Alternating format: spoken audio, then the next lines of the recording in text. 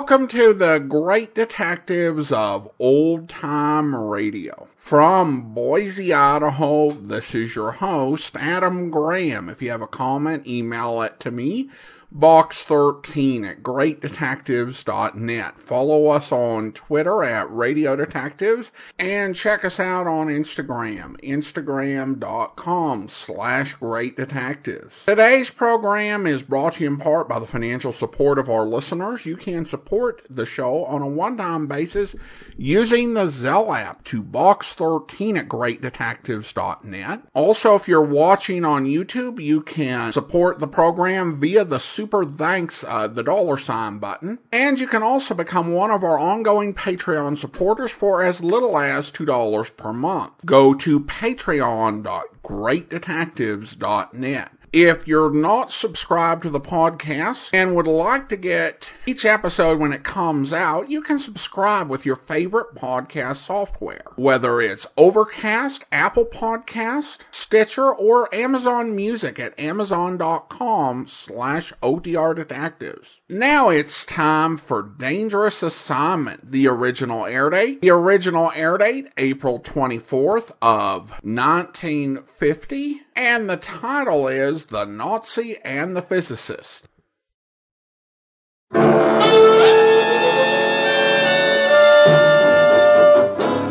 Dangerous Assignment, starring Brian Donlevy as Steve Mitchell.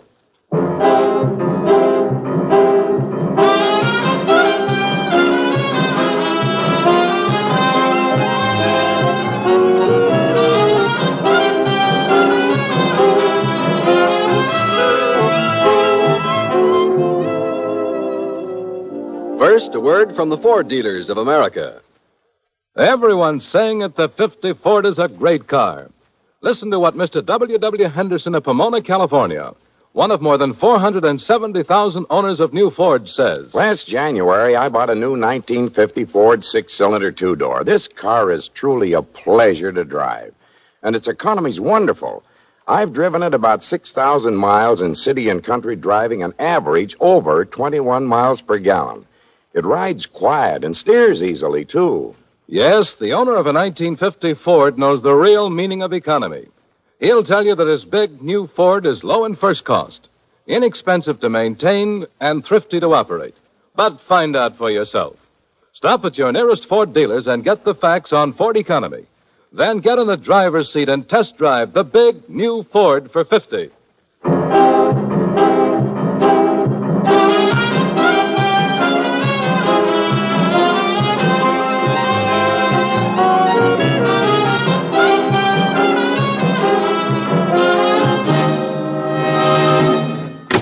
Good morning, Commissioner. Steve! Well, what part of the world do I head for to get shot at this time? You've been hounding me for a vacation lately, haven't you? Sure, but that hound is a barking dog. You never bite. You've got a vacation coming to you. Go ahead and take it.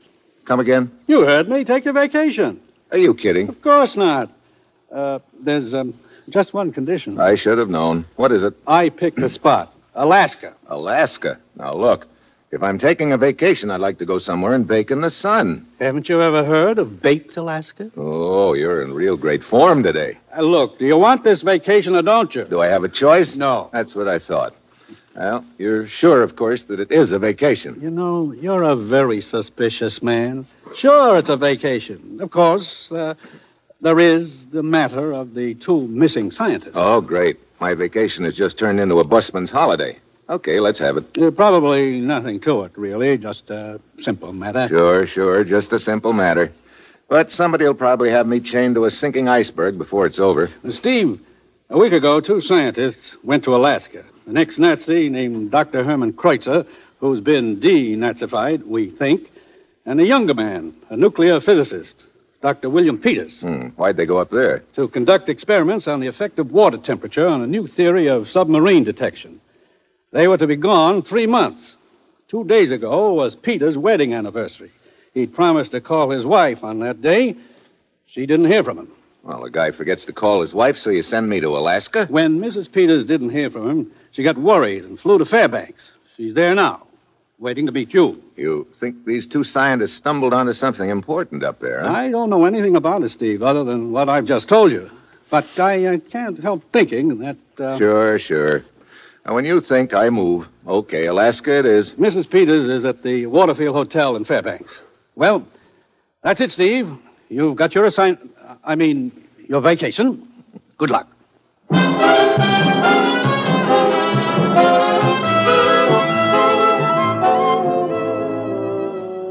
You are listening to Dangerous Assignment, starring Brian Donlevy as Steve Mitchell, colorful, two-fisted government agent.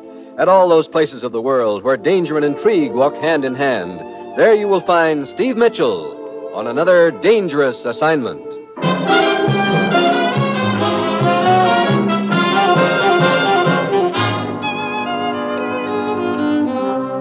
Sure, I've got myself a vacation. A big, fat week.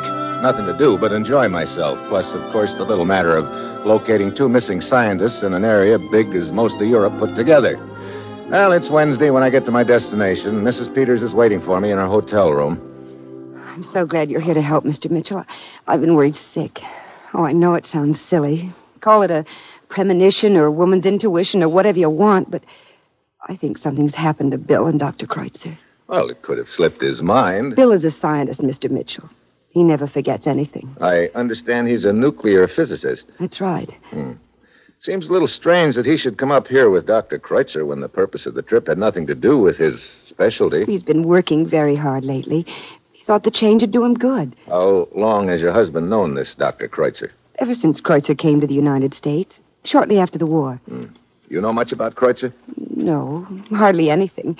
But Bill seemed to take a liking to him right from the first. Did he ever talk to you about Kreutzer's political beliefs? No. As a matter of fact, Bill has always avoided any political discussion. I see. Well, have you any leads that I can follow? Yes, this postcard. It's from Bill. Mailed the day he arrived. From here in Fairbanks? No, from a place called Cordova. He mentioned staying at a Mrs. Ludwig's boarding house there. Cordova. Let's see. I've got a map of Alaska here someplace. Yeah. Yeah, here we are. Cordova's a town south of here on the coast. Incidentally, take a look at these pictures they gave me in the States. One's your husband and the other's Dr. Kreutzer. Are they reasonably good likenesses? Yes, they are, Mr. Mitchell. Well, I'm going to fly down to Cordova and talk to this Mrs. Ludwig at her boarding house, and I'll let you know if I turn up anything there.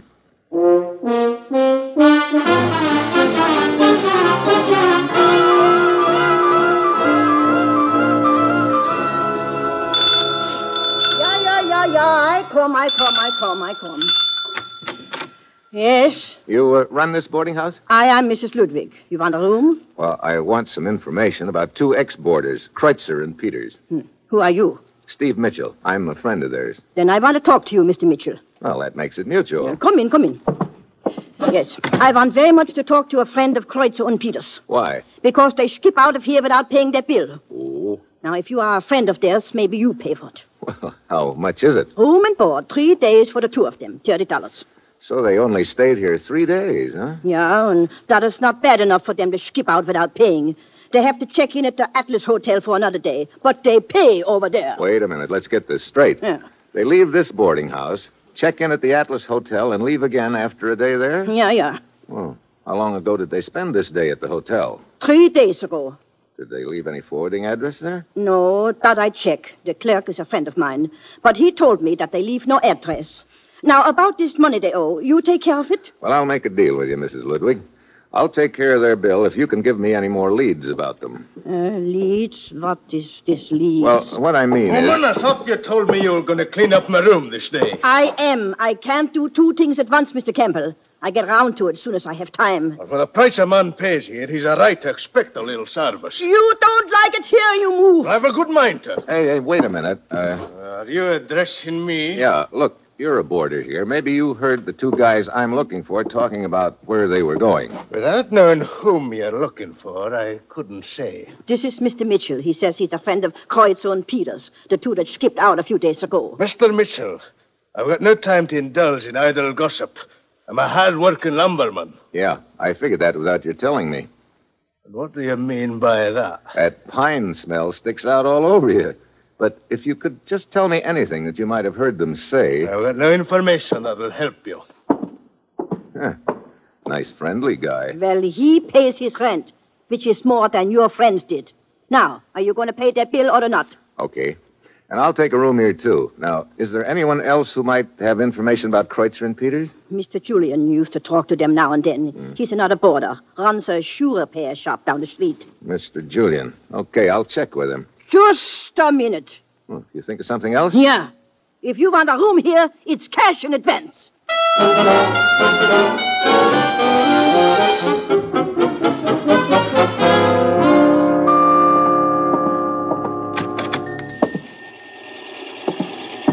Yes, sir. Be right with you. Okay. What can I do for you, sir? Your name, Julian? Yeah. I'm Steve Mitchell. Nice little place you've got here. Well, thanks, Mr. Mitchell. Yeah, I finally got in the place in pretty good shape. Yeah. I see you've been doing a little remodeling. Heavy machinery is hard on these pine floors. I have to put in new flooring every now and then. You know, the smell from these boards remind me of one Mr. Campbell. Oh, you know Campbell? Yeah. I just met him at Mrs. Ludwig's. About as friendly as a clam, isn't he? Well, he's not what you'd call talkative. Mr. Mitchell, I don't think that you came here either to talk about Mr. Campbell or to have your shoes fixed. What's on your mind? Well, I'm trying to locate two friends of mine, Kreutzer and Peters. Mrs. Ludwig told me that you'd talked to them a couple of times at the boarding house, and I thought maybe you could help me. Go ahead and wait on your customers. I'm in no hurry. All right. Do you sell shoes here? Only second-hand unclaimed pairs. They're in the window. Yeah, help yourself, please. Be right with you in just a minute. All right. Mr. Mitchell, are you sure that you're a friend of Kreutzer and Peters? Yeah, why?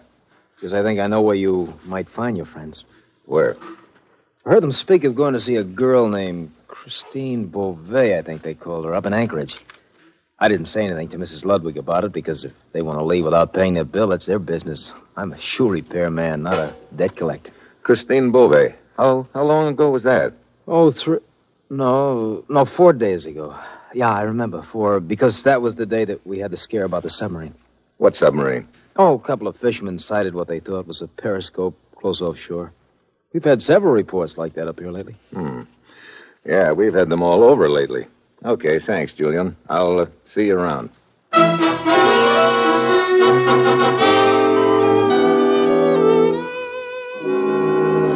Well, I never thought I'd find a Chinese puzzle in Alaska, but it sure looks like I'm staring one in the face right now. Two scientists take off for Alaska on a 3-month trip. They skip out of a boarding house in Cordova, check in and out of the Atlas Hotel in the same town, then head for Anchorage to see a girl named Christine Beauvais. At this point, I don't even have a glimmer of what's behind it all, but I do know my next stop is Anchorage. It's dark when I get there, and I look up Christine Beauvais in the phone book and go on over.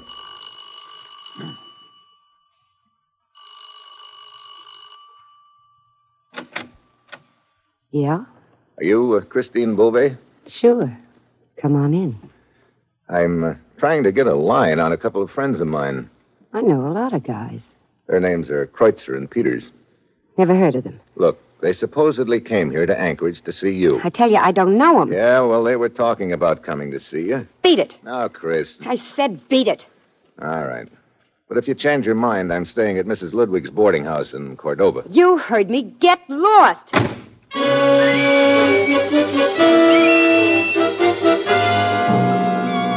Add another piece to the puzzle.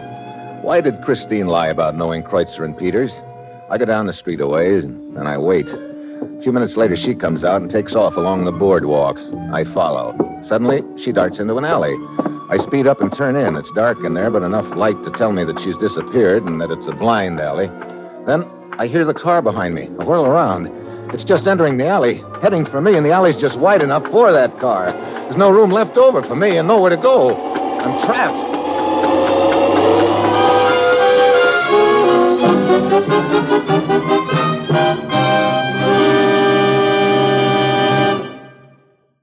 In a moment, you will hear the second act of Dangerous Assignment after this brief message from the Ford dealers of America.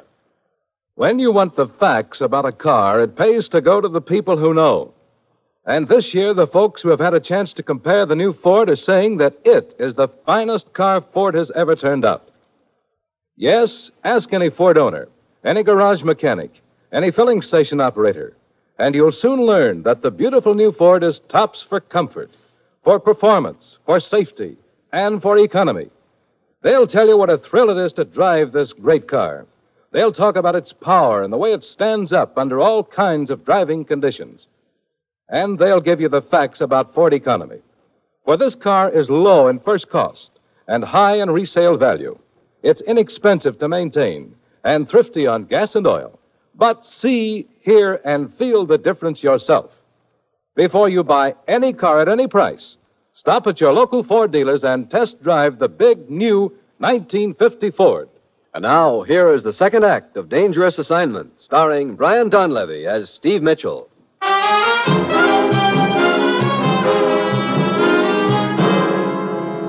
The car keeps coming down the alley toward me. It's no use to flatten myself against the wall. Then I spot a side door in the building. Locked. I throw my weight against it. Car's right on top of me now. The door gives. Just in time, the car screeches to a stop. Jams into reverse. Hightails back out of the alley, but not before I've spotted the guy inside. It's the man who came into the shoe shop while I was talking to Julian. So, I'd been followed even then. But why? It's morning when I get back to Mrs. Ludwig's boarding house in Cordova, and she's talking to a tall, skinny gent. Mr. Mitchell, this is Fred, the boatman. He's got some information about your deadbeat friends. What is it, Fred?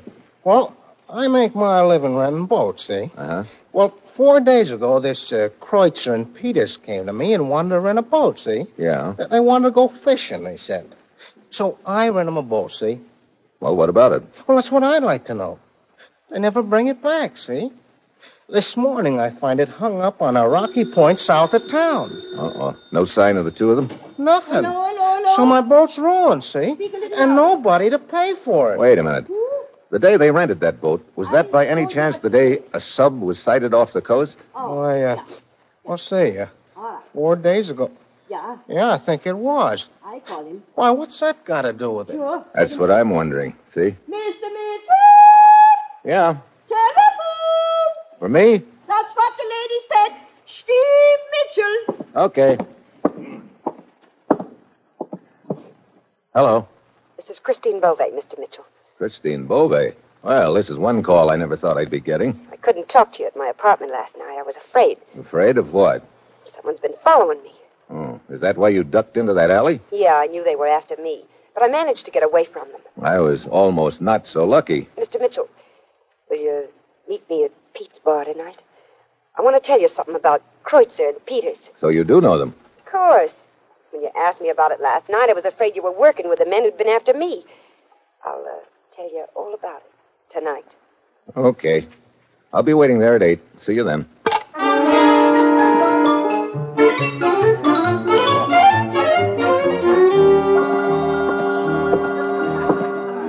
Howdy, friend. What's it going to be? Brother, I know where you're from. Texas. Nope. Oklahoma. Uh-oh. Just across the line. On a windy day, we could hear them Texans talk, though. Friend, if you think I talk funny, you ought to hear the accent on them Texans. Yeah? Your name Mitchell? Uh-huh. Some high-stepping fella left you a message. Oh, what is it? She wants you to meet her at the cannery. The cannery? Where's that? Out on the pier yonder. Can't miss it. Wonder why she wants me to meet her there. Friend, I don't ask no one no questions.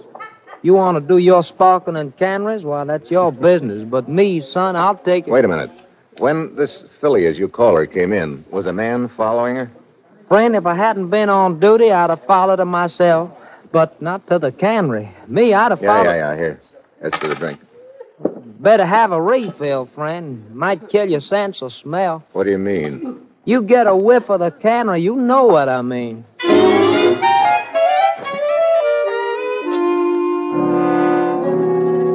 The cannery on the pier is dark. I spot a side door, open it, and the aroma of fish almost knocks me down. Suddenly, a hand closes around my mouth, pulling my head back. A gun jams into my back. Through the fish smell, I can catch a whiff of something else, a familiar smell I can't peg. Then the gun eases a little. There's a flashlight outside, steps along the pier, probably the night watchman. The killer's waiting until he passes. I can't call out. My only chance is to make noise somehow. Then my eye catches a glint of shiny metal, a stack of tin cans near me. I drop to one knee and grab the hand over my mouth. The guy goes flying. The gunman takes off through the garden cannery. I try to follow, but I bump into every hunk of junk in the place. He gets away. Oh, Christine Beauvais was just a decoy. But again comes the big question. Why? By now I'm tired of asking myself, so I decide to ask the commissioner. Commissioner? Oh, yes, Steve. I'm glad you called. I've been trying to get in touch with you. What have you got so far? Well, I thought I had the whole deal figured out, Commissioner, but it just blew up in my face. What do you mean? Well, put it together this way. 2 scientists come up here. One of them is an ex-Nazi. Those boys have a reputation of selling out to the highest bidder. So? The other's the nuclear physicist who avoids the mention of politics. So they disappear from a rooming house, pop up at a hotel near the waterfront. They check out of that hotel, and somewhere along the line, they rent a boat to go fishing. Now, that boat turns up later, but they don't. And along about this time, there's a submarine sighted off the coast. Steve. Yeah, I thought our boys had had a change of heart and decided to leave the country. But what happened a half an hour ago changed my mind. What do you mean? Somebody tried to kill me in a cannery. Now, if the scientists had left, the deal would be all over. Then why the attempt on my life? Now, that's the point, Steve. Kreutzer and Peters haven't left the country. That's why I've been trying to reach you. 3 days ago, they checked into a hotel in Victoria, British Columbia. What? They also dipped down to Seattle. At last report, they were heading north again. Well, they could be collecting information from various points. And that was my thought. Maybe they're still planning on leaving the country after they've collected the information. If that's true, you've got to stop them. Yeah, first I've got to find them. Any leads at all? Well, I've only got one left. They checked in and out of the Atlas Hotel here in Cordova a few days ago. I'll go over there now. There's just a bare possibility that they may be back. Where are you now, Steve? I'm at Mrs. Ludwig's boarding house. What's the matter? Somebody just came in the front door. I'll call you back. Well, Mr. Campbell, the lumberman. Oh, it's the man Mitchell, isn't it? Yeah, it's the man Mitchell. You out kind of late tonight for a hard-working lumberman, aren't you? I believe a man has a right to take a walk in the evening if he wants. That all depends on where he walks. You weren't by any chance taking a walk down near the cannery, were you? Now, why would I be walking down there? That's just what I'm wondering. I'll thank you to mind your own business, Mr. Mitchell. You know, that's just what I'm trying to do. Well, sweet dreams, Campbell.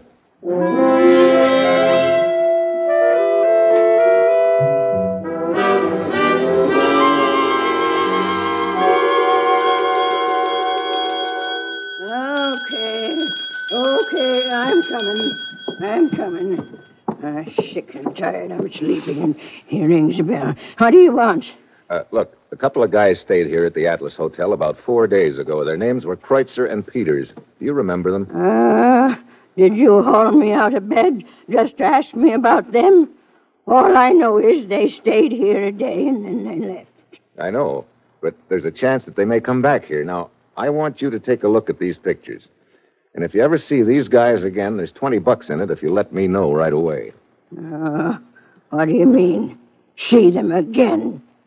Let me take a look here. I never seen them guys in picture before in all my life. What?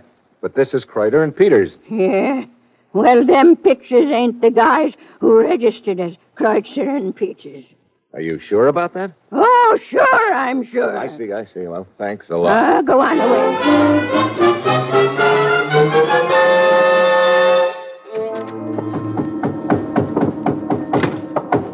Oh, good evening, Mr. Mitchell.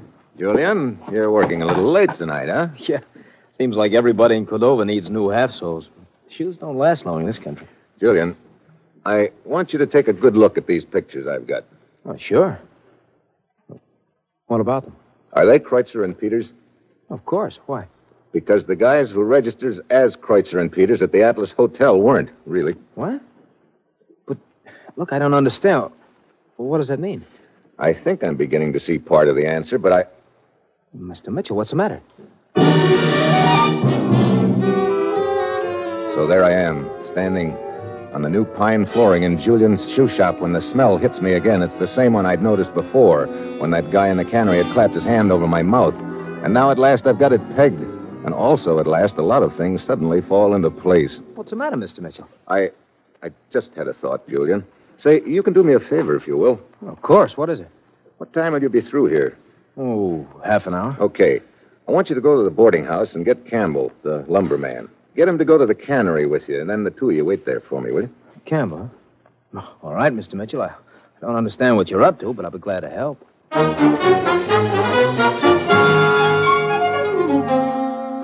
I leave Julian's shop, round up a crowbar, shovel, flashlight, and my gun. Then I come back. The shop is dark by now. I go in a window and start ripping up the new pine flooring. A few minutes later, I'm digging in the dirt underneath. Pretty soon, I find what I'm after. 2 bodies.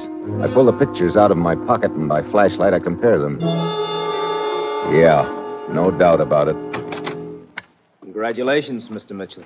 Well, hello, Julian. I see you brought your 2 stooges with you. Yeah. I didn't realize until almost too late that your purpose in sending me to find Campbell was to get me out of your way. However, I returned in time, and I must say it was very considerate of you to dig your own grave.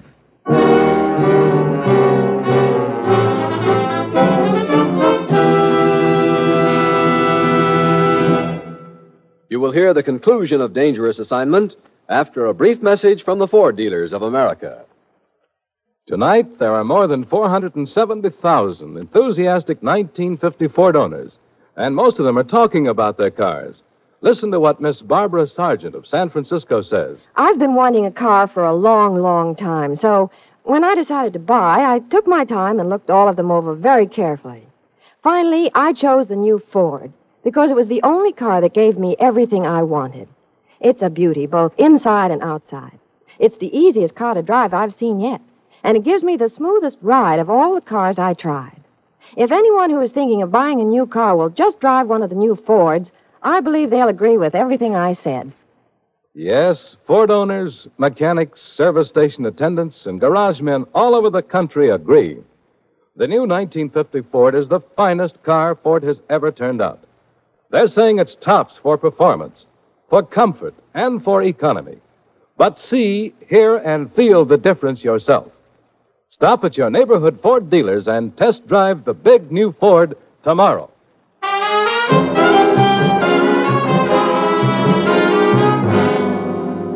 Well, I guess that makes us even, Julian. I couldn't get you out of the way, but your stooges missed on me when they tried to run me down in Anchorage. How'd you boys enjoy your junket around the country posing as Kreutzer and Peters? Pick up a lot of information from your contacts? Come on, Julian, let's get this over with. Yeah. Get up out of that hole, Mitchell. I know the floor covers me from the waist down. I put one hand on it like I'm going to climb out, but I fish the gun out of my pocket with the other. Then I throw a quick shot at the light overhead. I drop back into the hole just in time. I spot the pistol flash and let him have it. Only 2-1 now. Start circling, Marcus. Start circling. That's bad. If they come at me from 2 different directions at the same time, I'm cooked. I reach down and pick up my flashlight. I snap it on and toss it out on the floor. One of them throws a shot at it. I give him one back. The third guy has had enough. He heads for the door, but as he jerks it open, he's silhouetted. I scramble out of the hole, grab my flashlight, and run to the door. The guy lying there is Julian. Well, the merry-go-round was nice while it lasted, Julian. Only you weren't lucky enough to grab the brass ring. You got a lead slug instead. I thought I had a good plan. You did. You know, I thought that submarine was hanging around to pick up some agents. I didn't realize it had landed a couple. You guys had heard about Kreutzer and Peters' trip. You grabbed them right after they got up here and killed them. Then your boys took their papers and started around the country collecting information and reports from your various contacts. That about the way it breaks down, huh? What went wrong, Mitchell? You gave yourself away, Julian. No, I couldn't have. When you clapped your hand over my mouth down at the cannery, I got a whiff of a very familiar smell, but I couldn't peg it until I was in here talking to you earlier tonight. Then I smelled it again, and it registered. Shoe polish. Shoe polish? Yeah. Like most smart boys, you overlooked one little item. In this case, the smell of shoe polish on your hands. Yeah, that's what tripped you up, Julian. Or maybe I should say polished you off.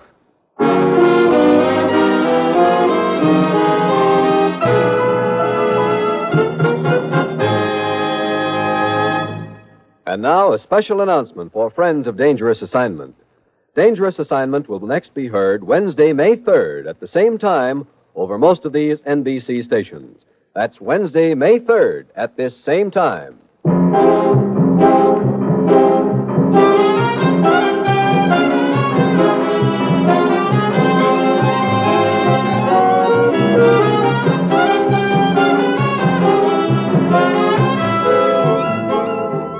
You've just heard another episode in the exciting new adventure series, Dangerous Assignment, starring Brian Donlevy in the role of Steve Mitchell. Dangerous Assignment is written by Bob Reif, with music by Bruce Ashley, and is directed by Bill Karn. Be with us again Wednesday, May 3rd at the same time, when Brian Donlevy, starring as Steve Mitchell, will embark on another Dangerous Assignment. Tomorrow is Tuesday. That means Bob Hope's on NBC.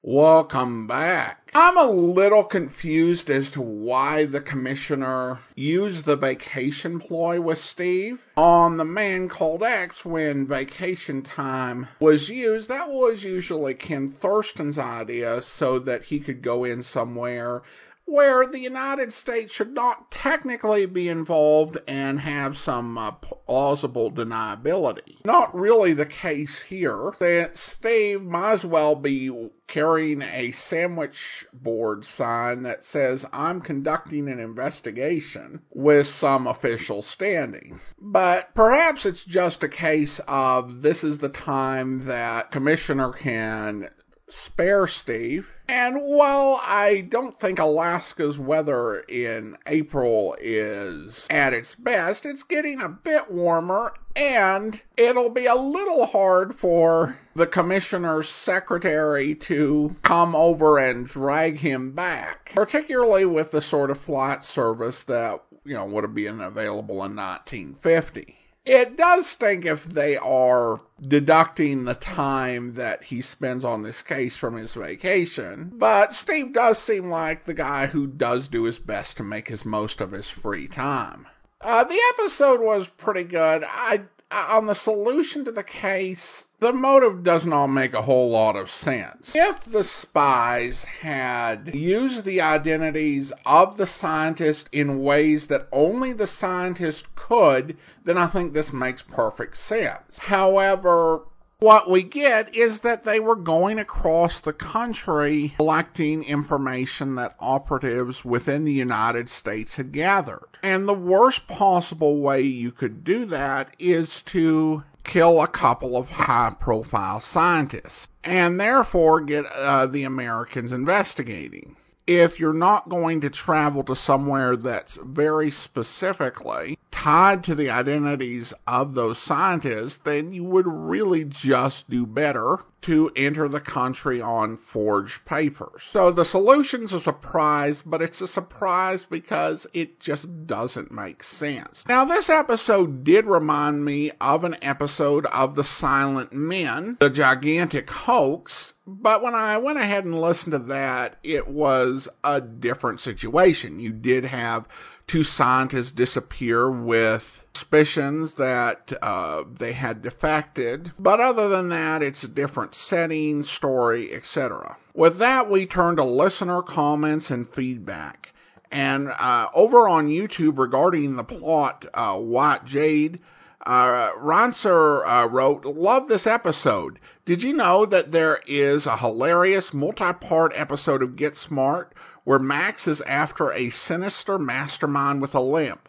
Wonder if this was the inspiration for it." Well, thanks so much for the comment, and I tend to think that with things like this program, it was one of those things that did end up sticking in the back of the heads of a lot of writers, and certainly would come out as they're in their writing process. I absolutely adored Get Smart growing up. I remember the first episode I saw was on Channel 11 over in Washington State. I think I was 8 8 or 9, and then it got added to the Nick at Night lineup before I had to go to bed. And we were in a place where we got the East Coast Nick at Night rather than the West Coast, even though we were much closer to the West Coast. But for us, the Nick at Night lineup started at 6 o'clock. And I was so delighted when Get Smart came on.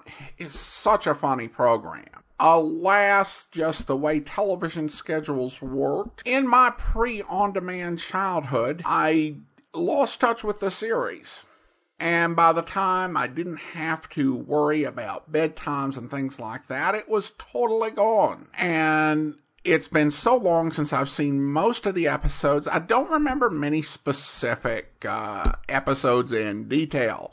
The one I do remember is where all of Control and all of Chaos ended up kidnapping each other over the course of the entire episode. And then mostly just, snippets here and there. I did recently buy the complete series on DVD after being inspired by an article that made the case for Get Smart as the best sitcom of all time. So I'll look forward to discovering that two-parter, perhaps rediscovering it as I get further into watching through the series. Thanks so much for the comment. Now it is time to thank our Patreon supporter of the day. Thank you to Maggie, Patreon supporter since January 2018, currently supporting us at the Seamus level of $4 or more per month.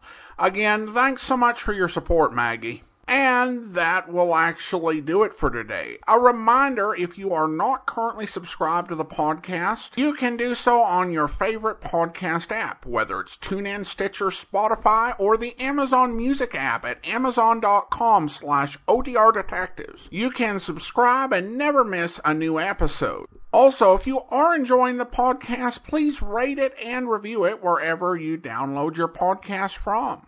Join us back here next Wednesday for another dangerous assignment, but coming up tomorrow, we'll be bringing you another adventure with Philo Vance, where... Hello. Hello, Ellen. This is Markham. Vance there? Oh, hello, D.A. Yes, he's here. Just a minute.